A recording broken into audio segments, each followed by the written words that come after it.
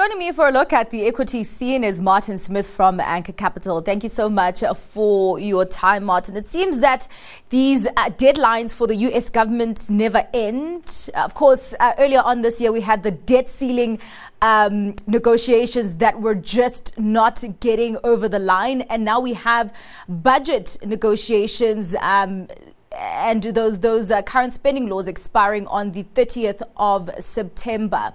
Another stalemate. I'm just wondering if this calls the U.S. fiscal management into question, and also if this could trigger another ratings downgrade on that front. So, I mean, these are the questions, right? And I think you always look at a bit of like political back and forth between the parties, and it's looking more likely than not. About a 60 to 70% kind of probability is priced at the moment of a government shutdown post the fact, and probably lasting in the region of 2 weeks. It's become a lot more common over the years, this type of event, with markets usually not really pricing in too much action on the kind of occurrence of it. So one we need to keep a close eye on, but it does look more likely than not. And I think, if anything, just adding a little bit more negativity to a kind of global market that's starting to feel the pressure, and a little bit of negative sentiment really start to creep in. All right. Well, just talking about concerns, of course, more worries coming in concerning the Chinese property sector. Evergrande over the weekend delayed a restructuring with its creditors, and then we also heard that it missed another debt payment. And I'm wondering if at this point you can just say that the woes in that sector are far from over. It looks like it. And I mean, the first bit of news around Evergrande started about 2 years ago, just under 2 years ago. So investors were hoping that this would be sorted out. And like you mentioned, they got about, I think it's $30 billion dollars worth of debts offshore, and they've missed this payment. And again, I think it's just compounding kind of negative sentiment, specifically out of China as well. We've seen lots of data the last kind of 6 to 9 months, which is disappointed. And again, it's just another bit of bad news, and we see kind of global markets being pulled low on the back of it. Yeah, indeed.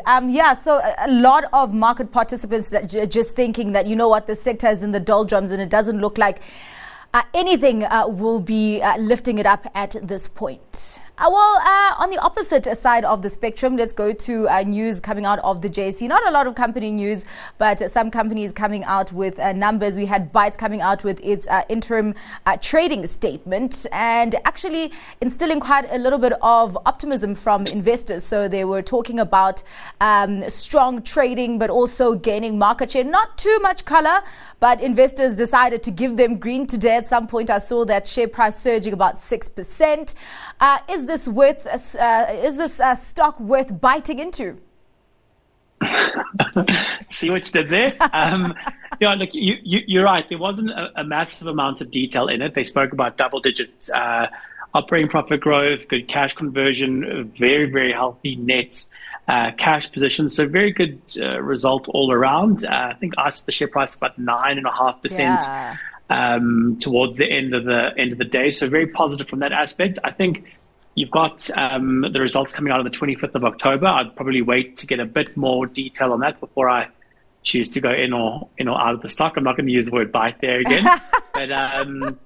But yeah, again, some positive news in a JSE that's had quite a negative last couple of weeks. Yeah, well, definitely something to chew on there, Martin.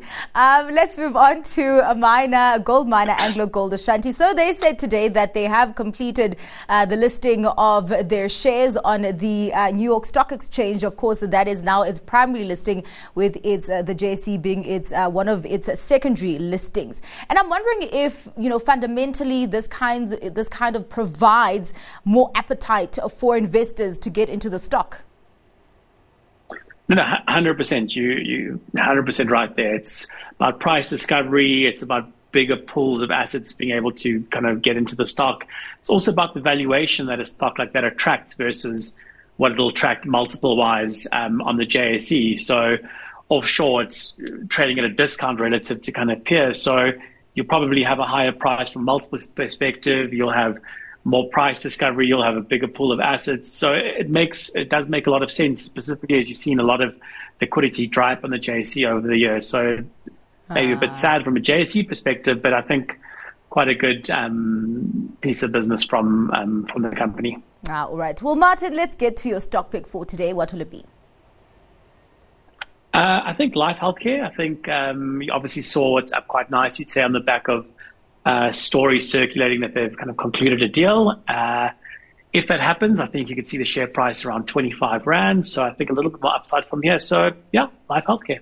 Yeah, I was wondering actually when they would, say anything about concluding that deal, because on Friday, I think they came out with another cautionary statement saying that they are still busy. Lots of caution. Exactly. So I thought that this was actually going to still take quite a while. So it's good to know that there are some news circulating that that deal might be concluded soon. Thank you so much for your time, Martin. Really appreciate it.